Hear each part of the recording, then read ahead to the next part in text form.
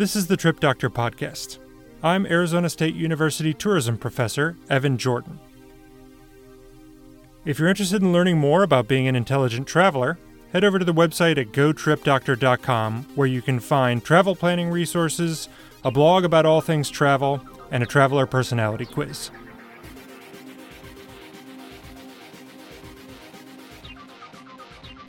Destinations like New York and Paris need no introduction.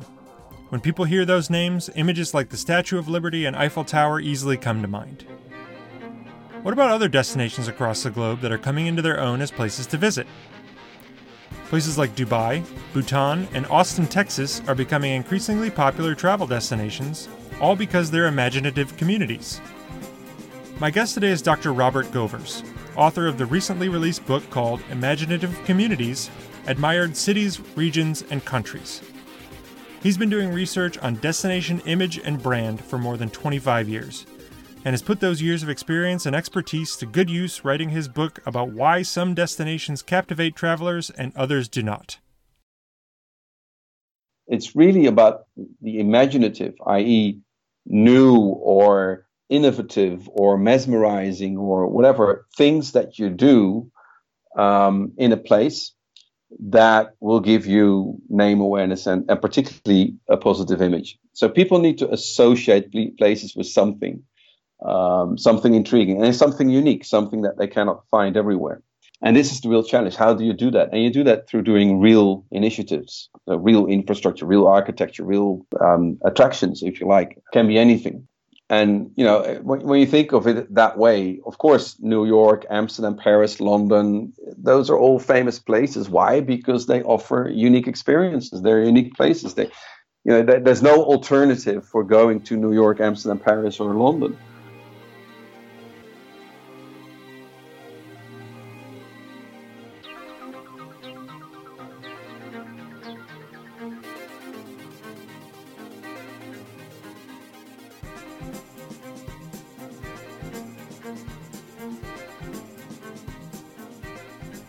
I want to ask you about your personal travel experiences, because you've traveled a lot. And I think part of it has to do with your location in Europe. I think there's a little bit of a difference between a lot of people in the U.S. who, you know, if we travel for 3 hours, we're still in the U.S. But if you travel for 3 hours, you're in a very different place culturally, sometimes geographically.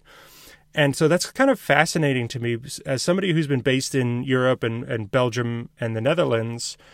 You know, how do you think that has influenced your travel experiences? I mean, I know you're not just traveling in those places. You go all over the world for talks and things like that. But do you think that's played a role in your travel experience and how that's kind of informed your research?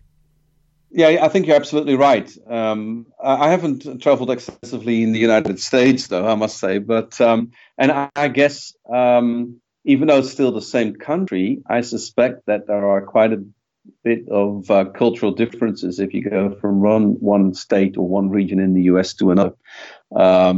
So, you know, I would be eager to get those experiences. But yeah, you're right. I mean, in Europe, of course. Particularly being in the Netherlands, I'm a Dutchman, so you know the Netherlands is a tiny country. So if you drive for over an hour, then you're in a different country. You're either in Belgium or in Germany. From an early age, you get to experience those cultural differences. I actually live in Antwerp now, but I vividly remember as a kid with my parents doing a day trip to Antwerp, which is like an hour's drive from where I was, which is the city of The Hague at the time, where I was born. And I really experienced, even though they speak the same language, I really experienced the cultural difference and the difference in architecture and the way people do things and, you know, shops and everything else. And that immediately intrigued me. So, and then, of course, growing up and traveling through Europe, it can be an amazing experience, and sometimes we forget. And I vividly remember just about a year ago we were traveling to Italy, and leaving out of Antwerp, like I say, within hours you're in France. then you're crossing the border into Switzerland, you're driving straight through the Alps, and then we had lunch on Lago di Como, which is the north of Italy. And I said to my wife and kids, do you realize that we've just crossed 4 countries, within half a day? We're now having lunch at the Lago di Como, beautiful weather, beautiful lake, beautiful setting with the Alps in the background. And we were actually driving onwards to Florence, I think it was, within one day. That's just amazing. I mean, you're right. There are different cultures in the U.S. and certainly even between states and especially between regions in the U.S. It's definitely different, but I feel like the magnitude is not quite as high in terms of the differences that we experience between our smaller regions. Right. I wouldn't be able to confirm that or deny that. I don't know. Good. Then you'll have to take me at my word for it. Yes. No, I will come and see for myself. So I'm wondering, do you have a favorite place that you've ever traveled? It doesn't have to be in Europe. I mean, across the globe, you've been a lot of places. Like, what's your number one place that you've ever been? Oh, that's a very tough one. That's a hard question to answer. There's not one particular place that is a favorite. I tend to really enjoy cities because of, the cultural offering and the dynamics of cities. Even though, of course, I like wildlife and nature, but I love cities because you have so much adventure in one place. And then particularly cities that are on the water. And coincidentally, in the next couple of months, I'm going to visit again. I've been to these places several times before, but some of my favorite cities, Hong Kong and Istanbul, I love those. Because of the cultural difference from Europe. These are, of course, culturally quite diverse and different cities from major European cities, and the dynamics and the hustle and bustle that you have there. And I love that. Yet, on the other hand, you have the water, so you've got open space and you've got air, if you like, at the same time. So I love those. I love those cities. Sydney comes to mind. The city where I live, Antwerp, because we've got the river here. So I like that. At Rotterdam is now Amsterdam. I love those cities that you have the dynamics of the city and the crowdedness and the cultural diversity and all of that of the city. Yet space. And access to water and clean air, if you like. Yeah, there's something really to be said for those cities that are on the water. I was just visiting the Azores, and even though the city I was in, Ponta Delgada, was not a big city, you still had the thing that struck me, being somebody who lives in the desert right now, is the sea breeze. Like, you have that salt ocean air, and it just kind of feels, I don't know, more alive. Yeah. Maybe. It just brings that sense of that even though in today's globalized society you could hop on a plane and be anywhere, but you look at the ocean and you kind of get that feeling. Like that could take you wherever you want across the globe. Yeah, that's right. That's right. Yeah, I love that. So what about places that you have yet to go? Is there any place that's on your list that you're thinking, like, this is the next place that I want to go, and why is it on your list? Lots of the United States, absolutely.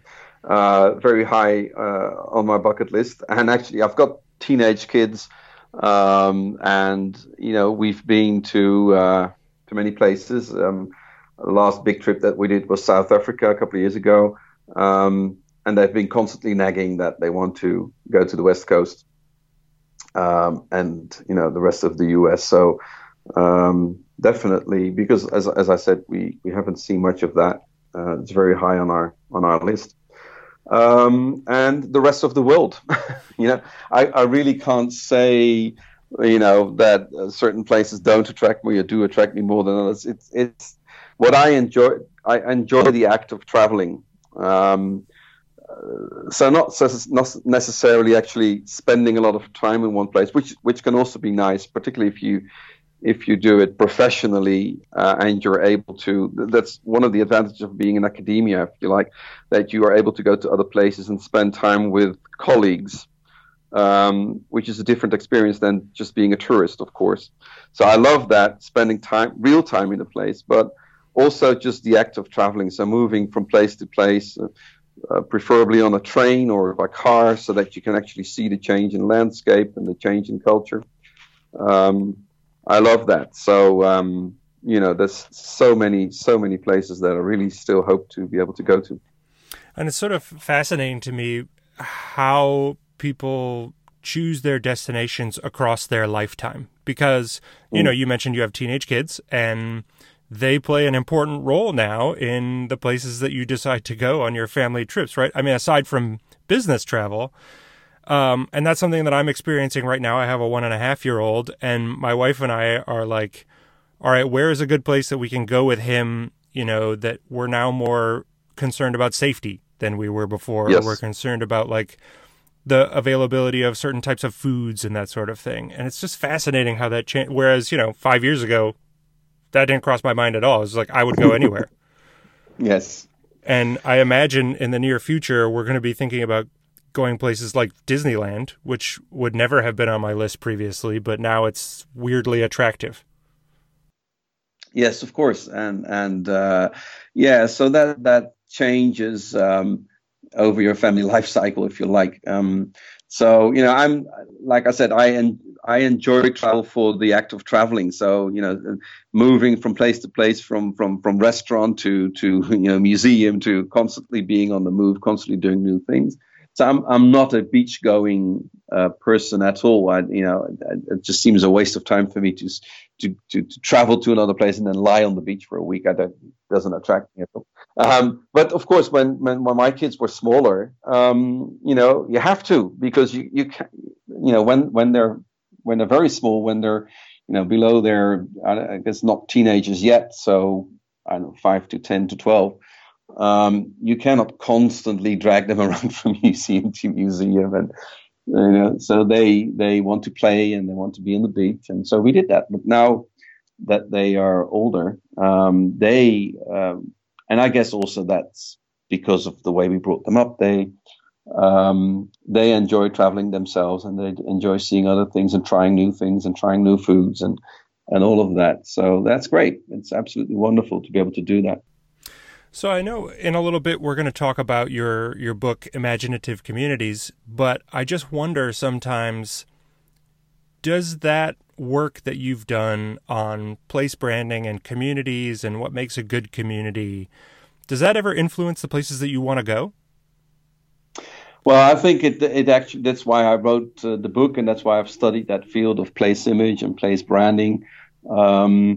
Because I think it influences everybody's wish list, and that's why I think it's an important topic. So when we talk about places as brands, the whole idea of course, is that a place can be a place has name recognition and conjures up images in people's minds, and therefore is a brand. So I think undeniably you can say that places are brands as though you have commercial brands in a similar fashion. Where a lot of things go wrong, but I don't think we have to discuss that in this podcast. When you call it place branding, i.e., that you can apply the same principle, as though you could apply the same principles that you apply in the commercial world to places, there a lot of things go wrong when people think it's really about logos and slogans and all of that. I think that's nonsense. What it is about is how you can influence name awareness and positive reputation, conjuring up positive images in people's minds. And places that have this name awareness, name recognition, and that people recognize for something special, those are the places that everybody wants to go to. I'm now, of course, generalizing and exaggerating, but I think it's truly essential in how people determine when they want to travel to.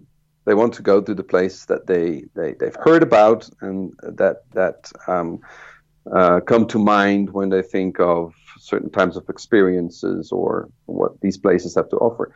It's not a coincidence that my kids want to go to the west coast of the US. Why do you think that is? Because they've constantly seen it on TV and movies and the internet and what have you. Hollywood, of course, plays a big role in that. So these are the types of processes that determine people's preferences and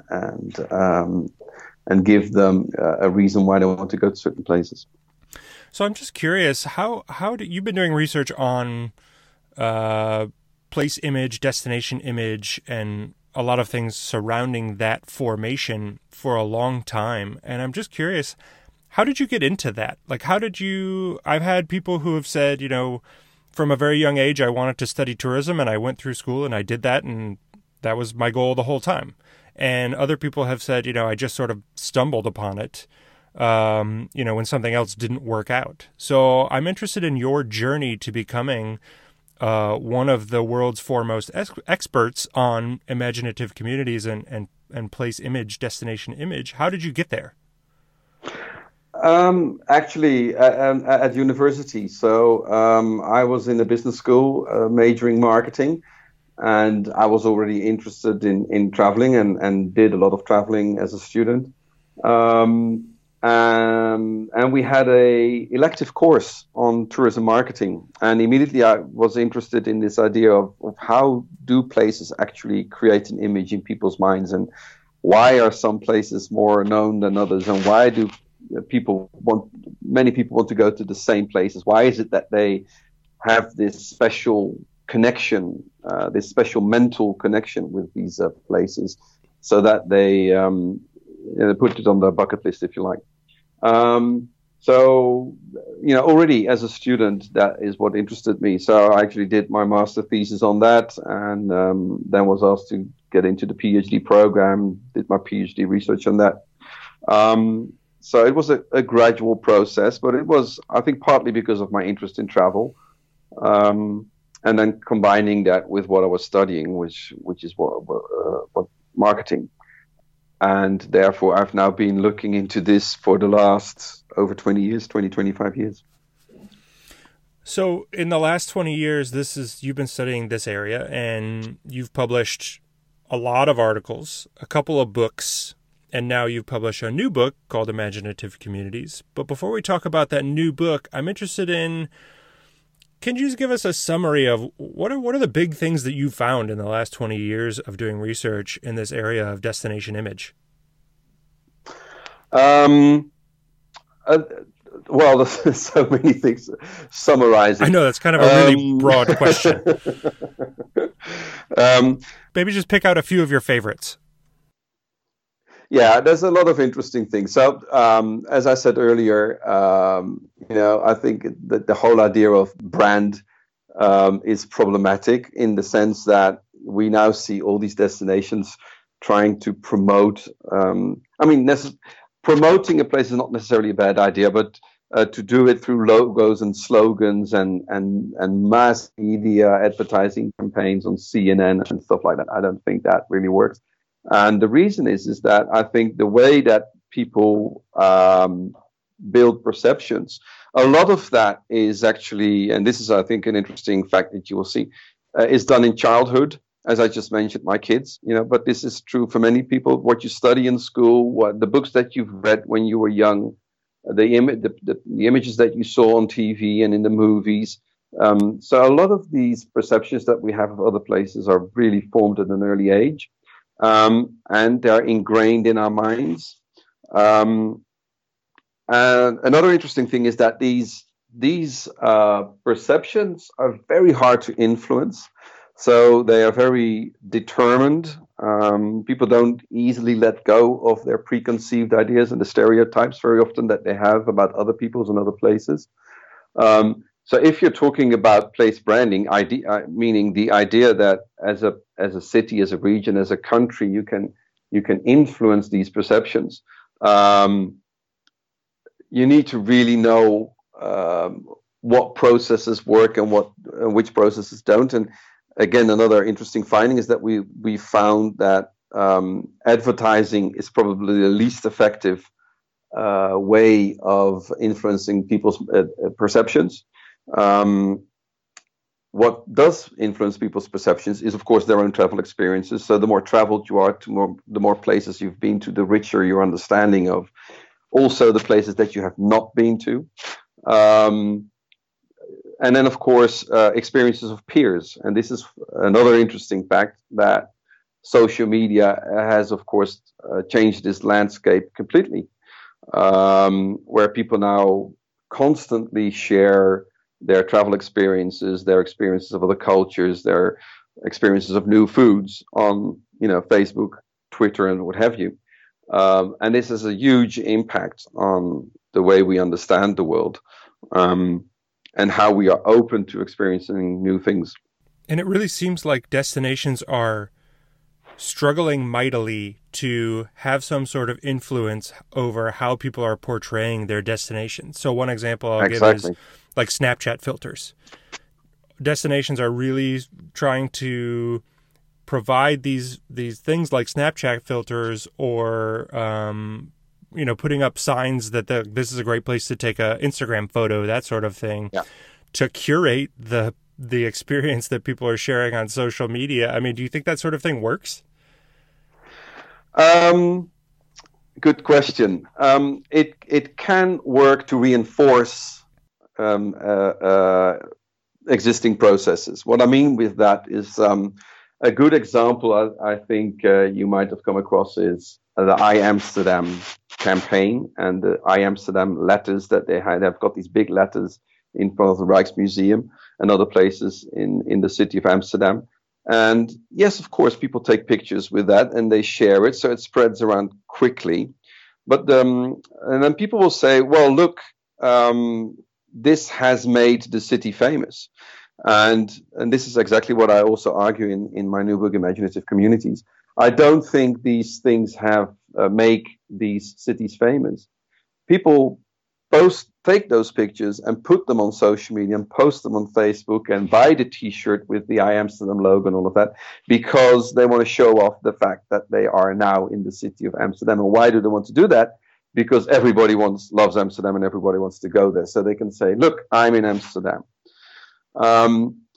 People also say, well, then what about I Heart New York? Is the classic example of a so-called city brand that people will say, well, you see, it works. It made the city famous. And my immediate response to that is, well, so if that would have been I Heart Detroit, now Detroit would have been similarly famous as, or I Heart Albuquerque, who would have worked in a similar way.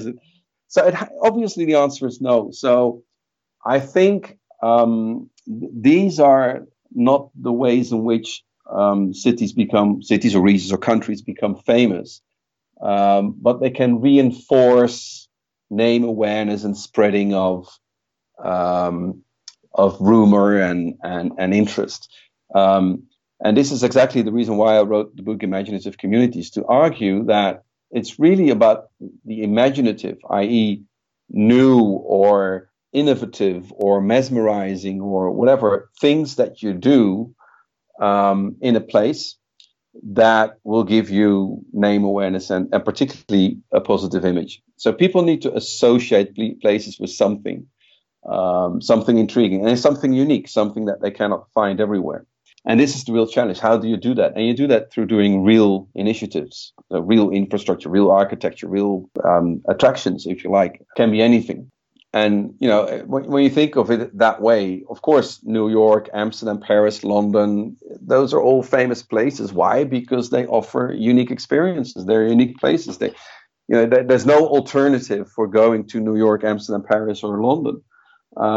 So these are places that are on everybody's bucket list because, of course, they're world famous. Everybody's heard of them, but they also conjure up unique images of what they are about. That you cannot find anywhere else. So it's really to do with identity.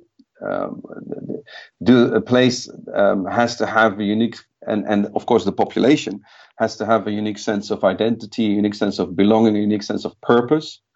And then based on that identity, based on purpose, do unique initiatives, mesmerizing, intriguing, attractive, or whatever you want to call it, initiatives that people will recognize as coming specifically from there because they can only come from there. And the kind of things that people will immediately recognize and be interested in and therefore share in social media and want to visit.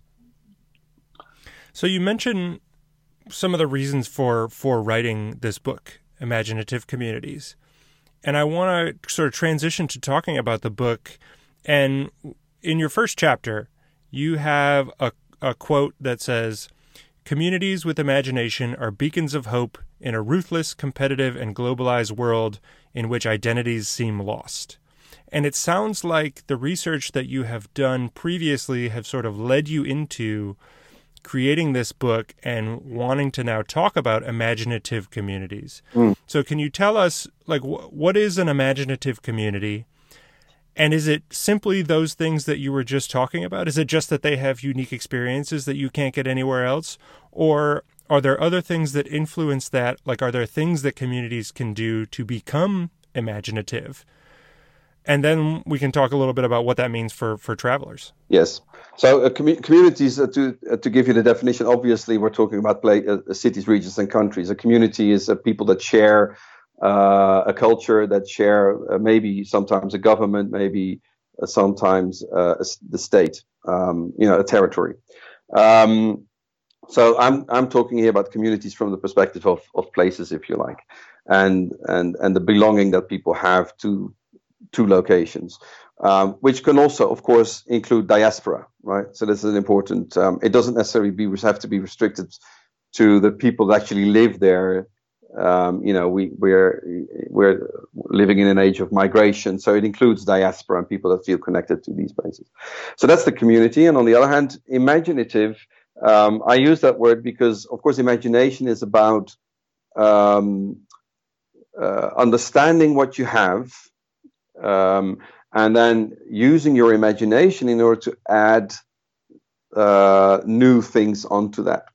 So it's about using your identity, using your understanding and your sense of purpose as a community and what we are about. Where did we come from? What's our history? What's our uniqueness? What's our culture? What's our offering? Where have we come from and where do we want to go as a community? And understanding that and creating a sense of purpose on that. And then using that and your understanding of what the place is about to create new stuff that will trigger people's imagination and that will signal to people the unique characteristics and the unique character of a place, if you like. So I think that's much more important than any type of promotion, advertising, communications that you can do, because those are real things that people will want to experience and visit and share, and therefore will create engagement more so than any type of advertising or promotion could do. So who's in charge of this? Like, is it different in different communities? Is it like something that tourism organizations are tasked with, or is it more general in the sense of that everybody needs to be in charge of this? Well, it's the latter, of course, and that's a very interesting question, by the way, because what you will see is in places that are successful in this as a strategy, a lot of this is sometimes coincidental. People could just come up with interesting initiatives and they happen. But if it's longitudinal, if it's consistent over time, places that are successful in this,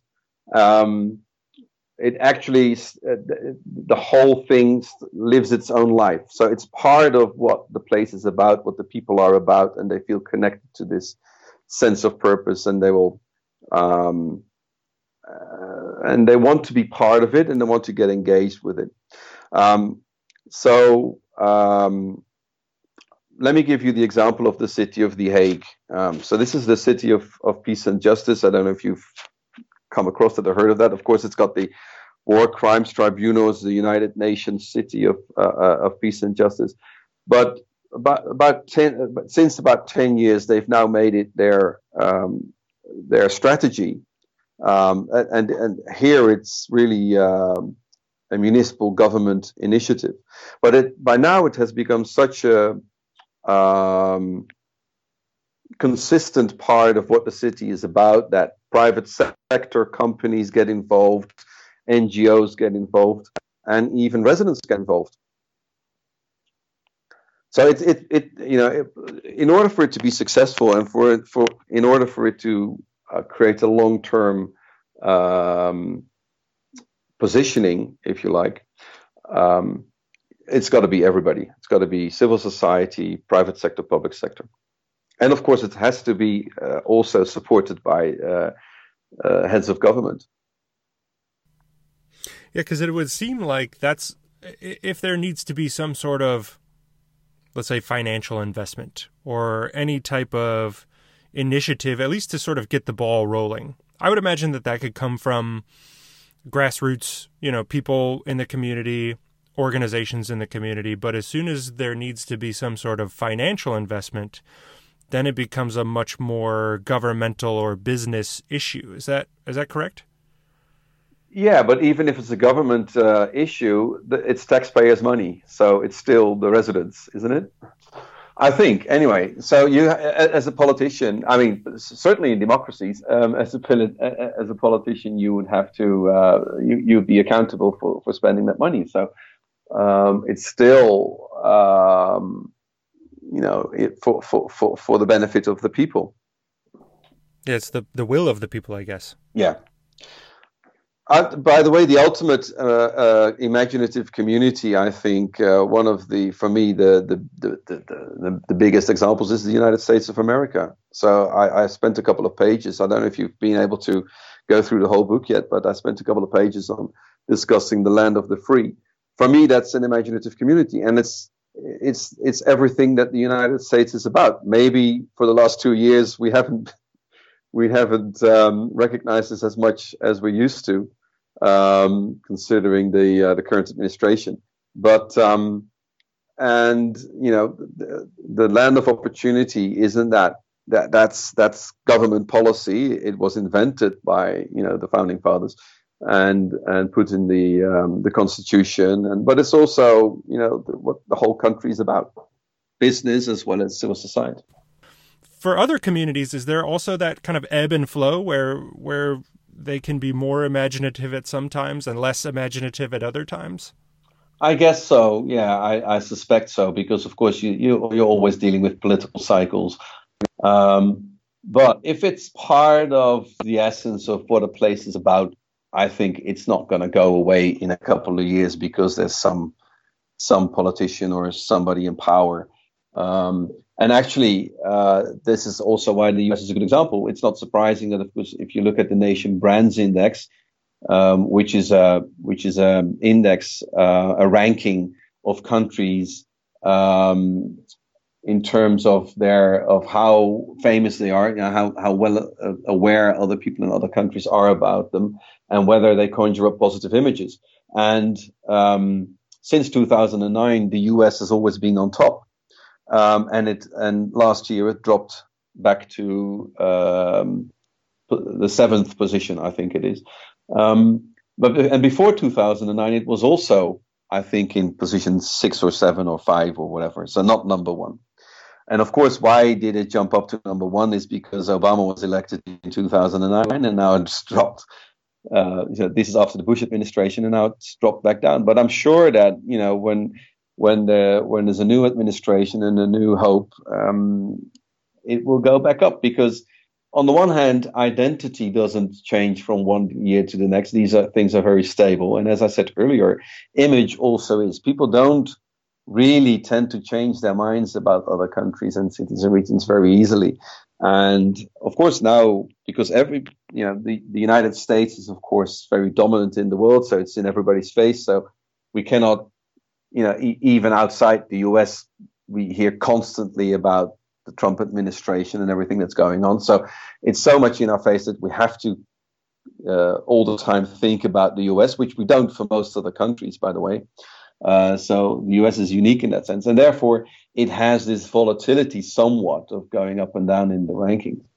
But at the end of the day, now people will say, when you ask them, what do you think of the US and what do you think of the people, what do you think of Americans? And they'll be somewhat negative and they'll be somewhat, hesitant to be positive. But as soon as there's a change of administration and the rhetoric coming out is more positive and more internationally oriented, I think it will go back up, because then people will reckon, you see, it wasn't that bad. The Americans have found their sense again, and business as usual. So what does this mean for travelers? Like, should people be making a conscious decision to say, I want to travel to imaginative communities, or does this just happen naturally? Or are there other things that people can do to try and be a part of this? I think that's why it's important, because it happens naturally. Because if stuff coming out of, so maybe it helps for the listeners that haven't seen the book yet and that think, what is this guy talking about? Some examples of what I see as imaginative initiatives, things that other places are doing that get recognition and that people might recognize. So one classic example is Bhutan, for instance, with their happiness index and gross national happiness. So I think it was 20 years ago, roughly, that they came up with this idea, not out of nothing, because it's part of what the country is about. They've always prioritized well-being over, economics. So it made complete sense for them to come up with the idea of gross national happiness and coming up with this happiness index and all of that. And this has actually impacted their tourism sector from a supply perspective. They've said, so we don't want any tourists. We want high spending tourists. We want quality tourism. And they've got this minimal day charge that they have in their regulations, that you need to spend the minimum amount of money daily in the country. But this is an example of an imaginative community. So this is part of what the country is about. It has, therefore, they've come up with interesting initiatives like the index and the concept of gross national happiness, which has really given them media attention and the spotlight in the world, and therefore people want to go there. But it also actually influences their actual policies, and in this case, their tourism policy. Another example is that people might recognize maybe is Estonia. They've tried to position themselves as a high-tech country. So they've come up, they were the first country to write in their constitution that internet access is a human right. They've now have this e-residency program where you can actually become an online resident of the country. You can start an Estonian business without ever going there. So basically you have a legitimate European business, all online. So you become an e-resident, you have online access to their banking system, online access to their government services and everything. So those are the kinds of initiatives that I mean. They are new, they are intriguing. People think, hold on, what's going on there, and why them? So that gives them some recognition, and therefore it gets onto people's wish list because they've heard about it. They've had some specific They now have some specific associations with these places, and therefore they are much more likely to choose them as destinations. Does that make sense? It makes total sense. So it definitely sounds like something that happens. It's not, it's intentional sometimes from the community's perspective, but in terms of the traveler's perspective, these are places that just intrinsically become interesting because they're doing those cool things. Yeah. A classic example is Dubai, of course, but I think Dubai has run wild a bit. It's gone a bit over the top. But I've actually lived there for 4 years between 1999 and 2003, which was at the early days of the rapid development. And this is when they announced the Palm Islands. And at the time, I thought those were wild ideas, quite interesting, because, again, it actually does make sense to build a Palm Island. I'm not talking about the sustainability and the ecological impact of all of that. Of course, I presume there are issues there, and I don't want to comment on that. But as an initiative of we want this to be a tourist destination, so we want to create more beachfront property. Why not build an island in the shape of a palm tree? It's crazy, but everybody now knows about it. They've had lots of attention, and it makes sense to have a palm tree shaped island there. If you would have a palm tree shaped island in Scandinavia or the Netherlands, or it wouldn't make any sense at all. But to have it in the Arabian Gulf makes a lot of sense, because of course the date palm tree is a classic icon in the region, as it's the source of life for Arabs and the former nomads that they were. It puts these places on the map, and therefore people are more likely to want to travel there. Well, that's fantastic. So if people want to learn more about this, they should probably read your book, which is available on Amazon. It's available on Kindle. Where else can they find it? Barnes and Noble in the U.S. I think all channels that even in the bookshop, if you order it. I don't think they'll have it on the shelf, but you can certainly order it. So it's available everywhere, basically. And they could come to your website, which is imaginativecommunities.com. Fantastic. Thank you. And once again, I just want to say thank you so much for joining me on the podcast. This has been really interesting and informative. Thank you very much, Evan. It's lovely to be with you.